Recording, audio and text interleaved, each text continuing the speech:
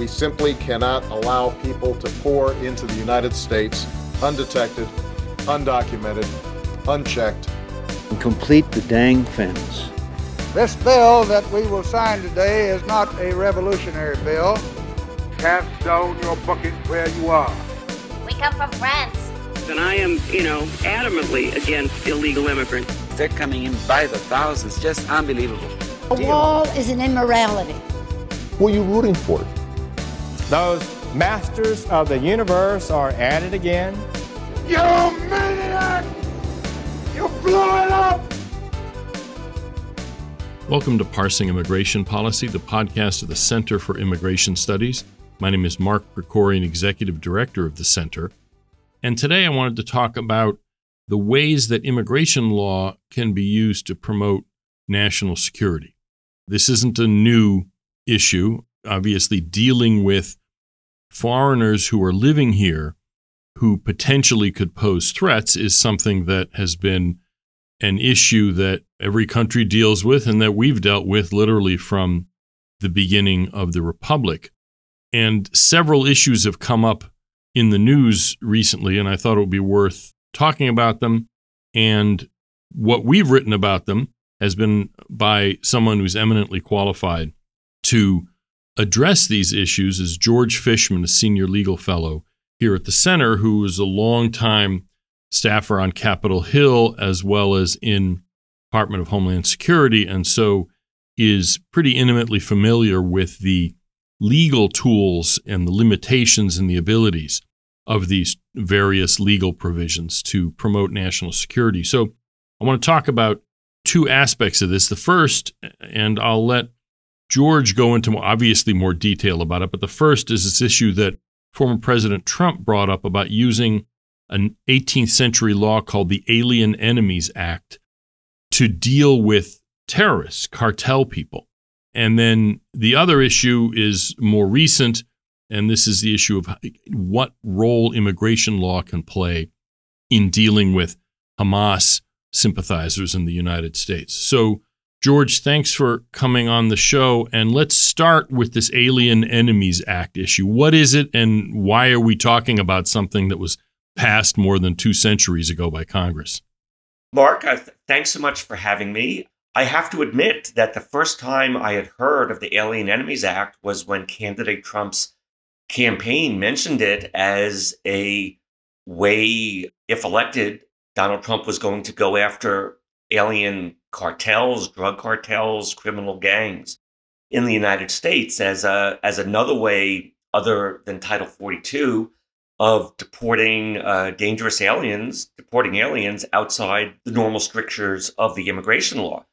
The reason I had never heard about it is you would not find it in the immigration law. It's in Title 50 of the U.S. Code dealing with war and national defense. It was enacted in 1798, the oldest surviving immigration enforcement statute in federal law. And it was actually enacted in the midst of an undeclared naval war with France. Yes, France, in the throes of the French Revolution. And there were actually fears, widespread fears, that France was additionally going to invade the United States.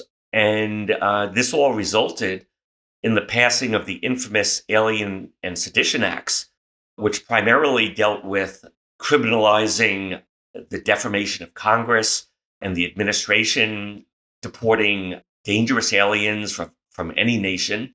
And those provisions were bitterly opposed by Thomas Jefferson and James Madison and what were called the Democratic Republicans. They were supported by the Federalists, and they were extremely controversial, seemingly in violation of the First Amendment, at least the defamation legislation. And they were allowed to sunset out of federal law rather quickly. But interestingly, the one piece of legislation out of that set that not only is still in federal law, but was supported, endorsed by the very politicians and statesmen who opposed the Alien and Sedition Acts, Thomas Jefferson, James Madison. There was widespread bipartisan support for the Alien Enemies Act on the view that, of course, we have to be able to deal with enemy aliens who are nationals of enemy nations when we're at war with those nations. And the Alien Enemies Act, we used it in the War of 1812. We used it in the First World War. We used it in the Second World War. It's been consistently upheld by federal courts up to and including the Supreme Court in a number of decisions, and is still good law. George, specifically, what does it allow? Because in your blog post on this, which we're going to have in the show notes, you have kind of the, as they say, the nut graph. In other words, the part that matters the most, that essentially foreigners who have not become naturalized citizens, who are members, who are citizens or subjects of a state that's at war with us, can be arrested and deported. Basically, is kind of what it boils down to, right? Exactly. When there was a declared war between the United States and any foreign nation or government, or any invasion or quote unquote predatory incursion perpetrated or even threatened by any foreign nation or government, the president can have any or all native citizens, subjects of that nation detained and deported at his discretion in the interest of national security. And an extraordinarily broad power, and the courts have realized all along this is an extraordinarily broad power, but it's constitutional. It should be used judiciously and responsibly, but that's the responsibility and the power of the president. So during World War II, you said this was used, and just a more recent example, that was pretty obvious. We had declared war against Japan, and then the Germans stupidly declared war against us, and so we declared war against them. And so people, in other words, non-citizens who were from those countries could be detained and removed, and some were. That was a pretty clear-cut thing. What are the issues? Because the reason we're even talking about this is because Trump said, well, we're going to use this against cartel members and drug dealers. How would that work? Aren't there obstacles or problems, seeing as the FARC or the Noreste cartel in Mexico, they're not governments really, or are they? And so anyway, what are the issues in dealing with this law the way Donald Trump has suggested he might want to use it? There are indeed very serious roadblocks, as you described, and the essential reason is, first, let's talk about what is an invasion. It's been proposed for a long time now that the out-of-control illegal immigration into the United States is an invasion of the United States under the Foreign Invasion Clause of the U.S. Constitution, that the federal government is supposed to defend the states against foreign invasion.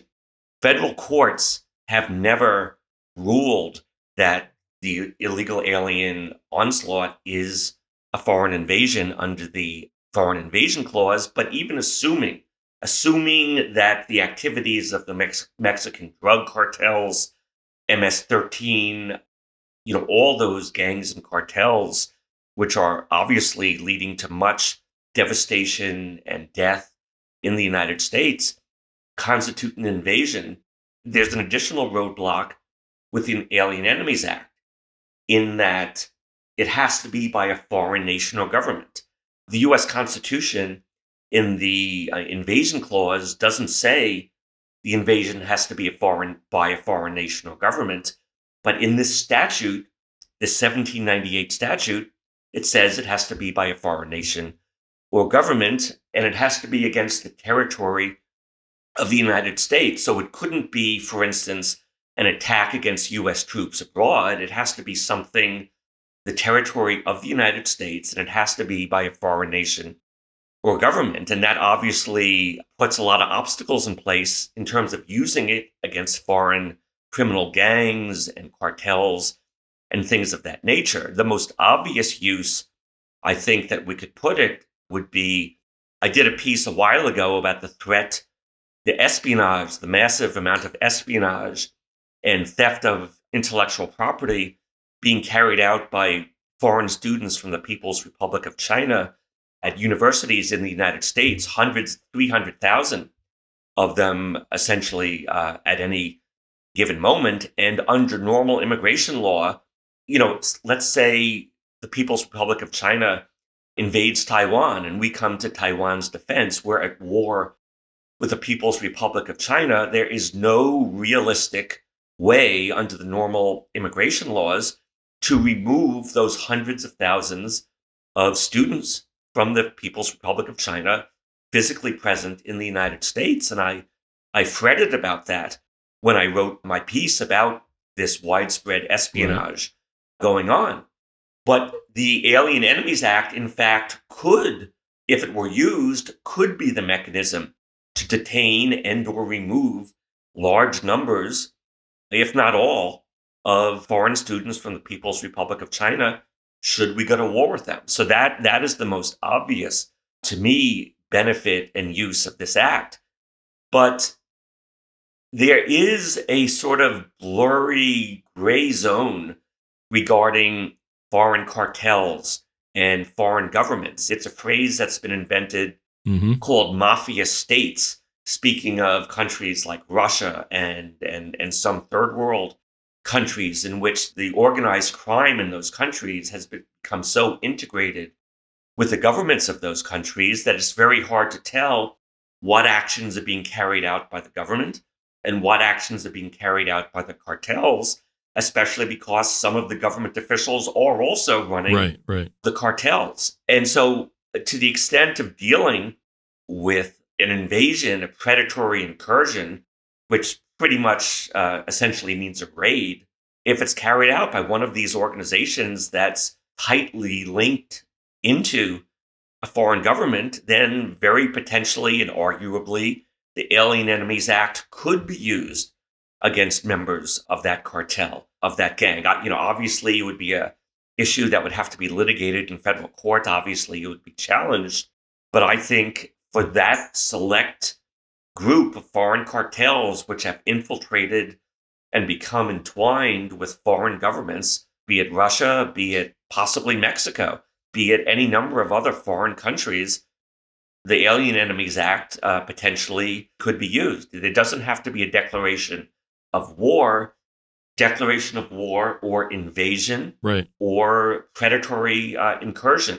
So as long as we can meet the definition of invasion and the argument can be well established that, yes, this is a foreign government. Right. Of course, that has can be used. Foreign policy consequences because, if we were to say, okay, Mexico is run by cartels and that's why we're going to use this against cartel members, the Mexican government isn't going to take kindly to it, and so that does have other issues. You don't deal with this in your post. I want to move on to the Hamas issue, but just one last question. You don't deal with this in the post, but wouldn't the more accurate analogy to what cartels and et cetera are doing would be more like piracy, pirate raids in a sense, or pirate incursions rather than government incursions? You see what I mean? Mark, that is a great question. And in fact, Thomas Jefferson, when he was president, we did go to war against the Barbary pirates in North Africa. Well, that's true. Yeah, but that was a state. Yeah. Those were the governments were themselves pirates. The governments of what are now Tunisia and Algeria were in fact pirate states. They were like cartel states like this. There was nothing fuzzy about it. They were in fact mafia states where the state was a mafia. So it was a little more clear cut there, obviously. Exactly. And presumably there weren't too many Tunisians in the United States at that point in time. Well, that's true to lock up. Yes, probably not. So anyway, the point is there's a lot of obstacles to this. President Trump's campaign brought this up. We'll see if it's anything more than sort of campaign rhetoric. But if it is, it's going to be something that we'll obviously be following. You'll be following, and we'll talk about that if and when the day comes. The second issue that you addressed recently that relates to the uses of immigration law for national security, it comes in the wake of the Hamas atrocities in southern Israel. And so you had a piece on, are there ways of removing people who've given support to Hamas, what's called material support in the law, and I'll let you explain that. But then also another piece that may not be published by the time this airs, whether we can remove people who are advocating for Hamas, who support the murdering babies and the rest of it, and whether the immigration law can be used to remove those people. So why don't you give us a little bit of the background of how does immigration law intersect with dealing with terrorist supporters in this country? I guess this is very personal for me because in 2005, I worked for Jim Sensenbrenner in the House of Representatives. He was chairman of the House Judiciary Committee, as did Andrew Arthur. And we assisted, worked with him, helped him to enact the Real ID Act. And most people think of driver's licenses when they think of the Real ID Act. But another provision in Mr. Sensenbrenner's Real ID Act was provisions vastly expanding the grounds of deportability for aliens who provide material support or merely advocate for terrorist activity, for terrorist organizations. We took a initial step in this direction with Mr. Sensenbrenner in the Patriot Act following 9/11, but it was dramatically strengthened by the Real ID Act. And essentially, in the law as it now exists ever since 2005, if you provide material support, whether it's funding, whether it's expert advice, whether it's equipment, to a terrorist organization, regardless of whether the State Department has designated that organization as a terrorist organization, you are deportable on that basis. There are no exemptions, there are no restrictions, there are no excuses. You're deportable should the government seek to deport you. In addition, if you advocate or espouse terrorist activity and you're an alien, you are also, under the Real ID Act, deportable. This is for any alien, from an illegal alien who's obviously already deportable to a permanent resident. It's extremely powerful tool. The material support provisions have certainly been used in the past, even as Senator Dianne Feinstein, the recently deceased Democrat senator from California, realized and stated, whenever you give resources, money to a terrorist organization, that money is fungible. You say, I'll give you this terrorist organization, I'll give you this money for X. Well, they can use that money for whatever they want to, and they can use it to pay for something, so they can use their other resources to pay for bullets and to pay for bombs. So as Dianne Feinstein realized and advocated, any material support to a terrorist organization furthers the terrorist activity of that organization. Unfortunately, a year or so ago, the Biden administration dramatically handicapped or handcuffed its ability to use the material support statute to deport aliens who provide material support to terrorist organizations by exempting so-called insignificant material support. Before we continue on that, it seems to me material support is part of the issue, the adjective there. What does material support mean? In other words, anything other than just chanting, go Hamas? In other words, it's money. Everybody gets that. But is that all it means? What does the material part of material support mean? It's a very broad definition. If you do business, if you sell a product to a terrorist organization or members of that organization, knowing that you're selling to a terrorist organization, that is material support. Material support, there's also a criminal material support statute, and Chief Justice Roberts indicated a number of years ago in a Supreme Court decision that if you give expert advice on some matter to a terrorist organization, that is material support. Interesting. Mere advocacy of terrorism, that is not material support. But if you give them advice, instructions on how to do X, Y, or Z, right, even if it's a supposedly peaceful thing that you want them to do, that is material support that can send anyone, including a U.S. citizen, to jail. So it's a very broad definition. And the Biden administration has decided, as to a more limited extent, the Obama administration did years ago, that if you're giving support to Hamas, that is a routine commercial transaction, a traditional cultural activity, that's exempted. No problem with that whatsoever. It's not our business.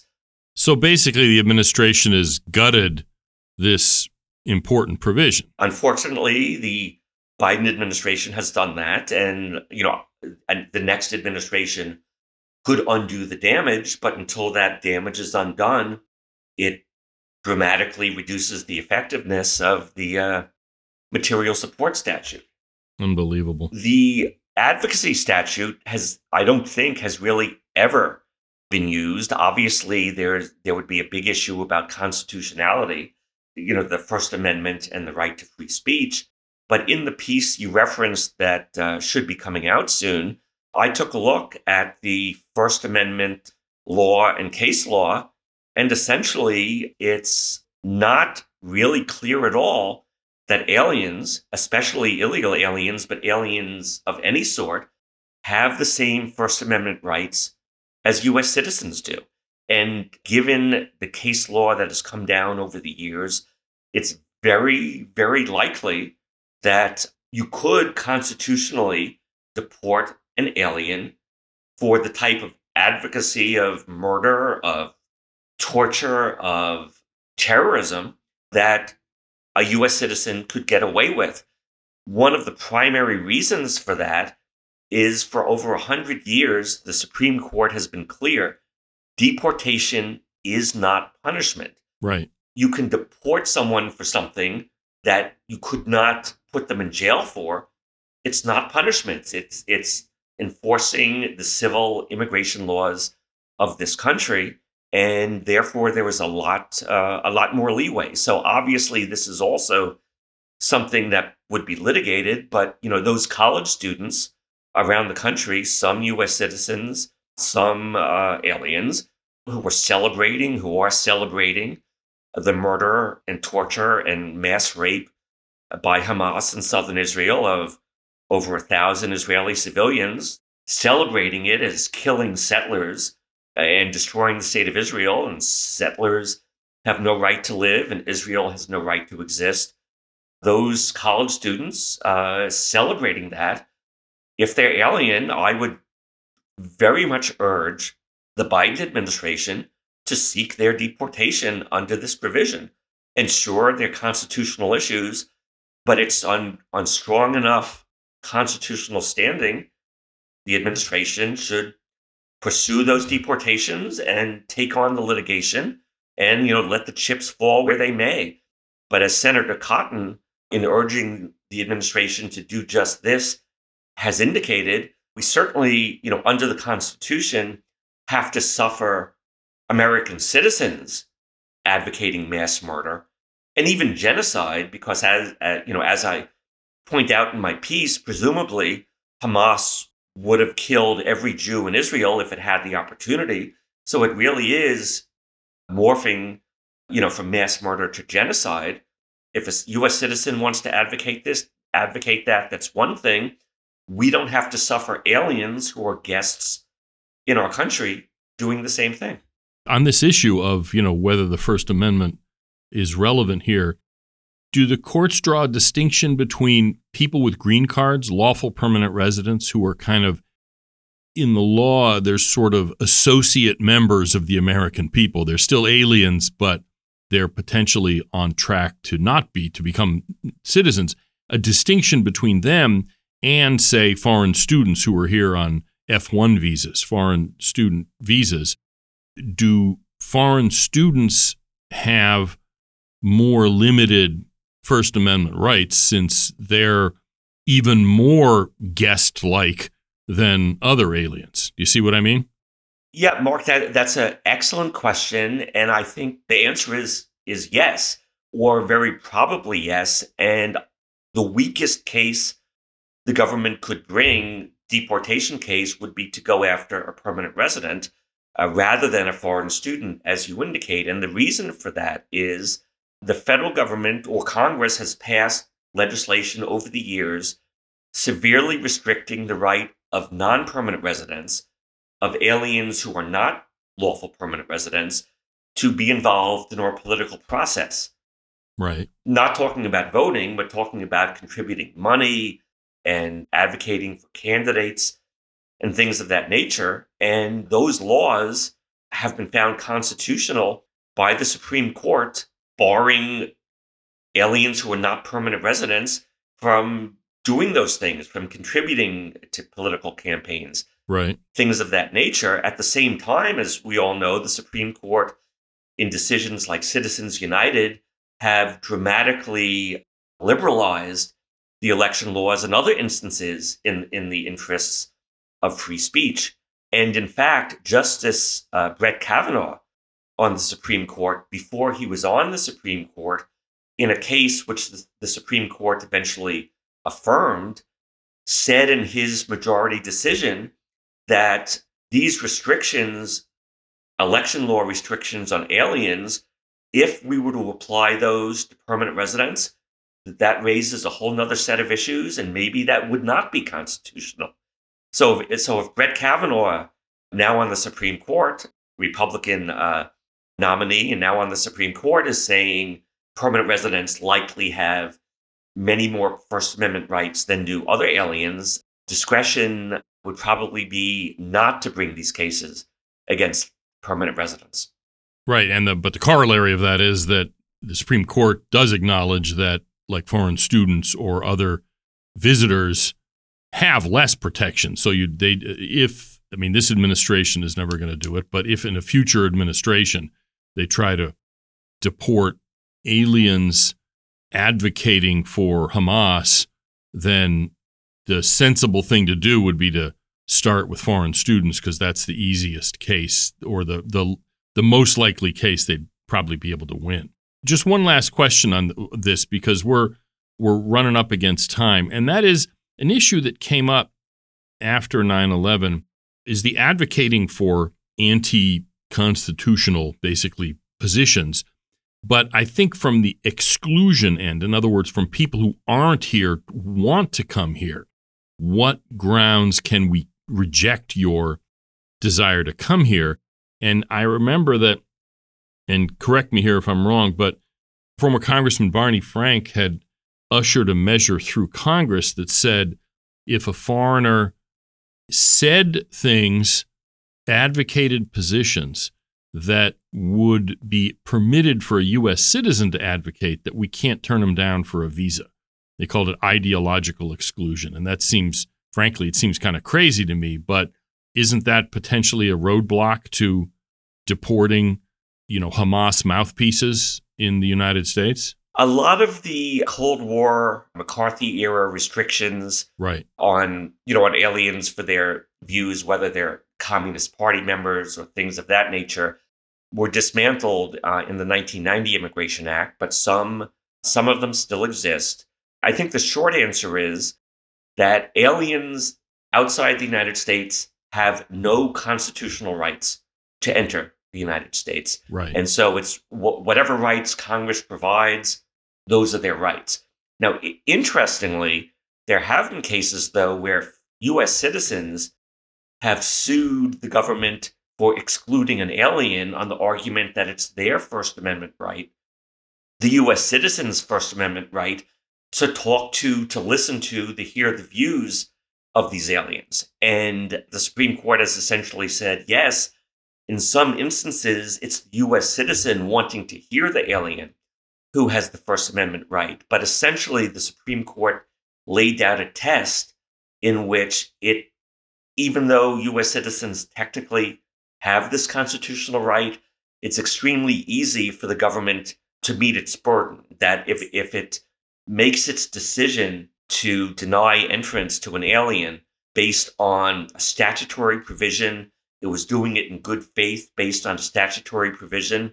Essentially, the Supreme Court has said courts cannot look behind that decision. Right. That's all the government has to do to deny entrance to an alien, even if a U.S. citizen has a First Amendment right in hearing that alien. So technically, there is a little fuzzy area there, but the real difficulty is once an alien enters the United States and deporting them as opposed to keeping them out in the first place. Right. Interesting. Okay, so and kind of to wrap it all up, we've been talking about tools that are in the immigration law to promote national security, and the bottom line is that this administration, unfortunately, is not going to be availing itself of these the way it could, and in fact, has gutted some of them in practice. So it won't be until we see a new administration, whoever happens to be in that there's a possibility that any of these powerful provisions in the law could be used against aliens who threaten the United States. I think, unfortunately, that is the case with the proviso that if there's a Hamas or Hamas-inspired terrorist attack in the United States, possibly even the Biden administration would be forced to use some of these very valuable tools. Well, let's hope we don't find out, but if that lamentable development comes to pass, we will have you back and talk about it. Thank you, George Fishman, Senior Legal Fellow here at the Center, who has been talking to us about elements in the immigration laws that the administration can use to promote national security. We'll have links to the pieces that he's written over the past few weeks on this in the show notes. And we will have you back in the future, George. Thanks so much, Mark. And finally, I wanted to talk about a different security-related issue regarding immigration. It's not the kinds of things that George and I were talking about, but there was a recent story about Nicaragua using migration as a kind of weapon against the United States, because Nicaragua is an oppressive government and there's various sanctions against them. And so what Nicaragua seems to be doing is encouraging more and more people from Haiti to come there and make their way to the U.S. border, and trying to leverage that as a way of getting us to loosen sanctions on them if they agree to crack down on this migration flow. The Venezuelan authoritarian government actually succeeded in this regard. They agreed to take back some of the Venezuelans that have been coming here illegally in exchange for our loosening sanctions. This is a tactic that's been used, a kind of asymmetrical tactic, as they usually call it, used by weaker countries against stronger countries. There's a whole book on this called Weapons of Mass Migration. And it's not just, it warrants a whole podcast on its own. I'm not going to go on and on about it. But it's using migration not just as a weapon against the people who are leaving. For instance, the Azeri Turks ethnically cleansed Armenians from Nagorno-Karabakh. That was an attack, but it wasn't using migration as an attack. Something similar happened in Burma, where the Burmese government drove out many of the Rohingya minority into the next door country, Bangladesh. But Burma didn't intend that as a way of pressuring Bangladesh. In other words, they weren't using it as a weapon against another country. Whereas what Nicaragua is doing, what Cuba has done on several instances, the Mariel boat lift back in 1980 being the most notable, is using the migration itself as a weapon against, in this case, the United States, but Turkey has used migration as a weapon against Europe. It's not an uncommon development. The Nicaragua example is what's new, and it just called to mind this issue of weapons of mass migration. And countries, developed countries especially, are the ones vulnerable to this sort of weaponization of migration. And part of the reason is that our asylum rules and our laws against illegal immigration are not constructed in such a way as to respond and deter these kinds of weaponizations of migration against us. And it's an additional reason, a very important additional reason, for getting our own house in order at the border, physically, but also legally, in limiting immigration, in facilitating and accelerating deportation of illegals, that sort of thing, so that these kind of weaponized migration flows don't have the same effect, don't have the same punch, as it were. That's it for this episode of Parsing Immigration Policy. You can leave us a review or rating if your podcast platform permits that. In any case, feel free to just email us at center@cis.org if you have any compliments, complaints, suggestions for future shows. And until next week, this is Mark Krikorian signing off for Parsing Immigration Policy.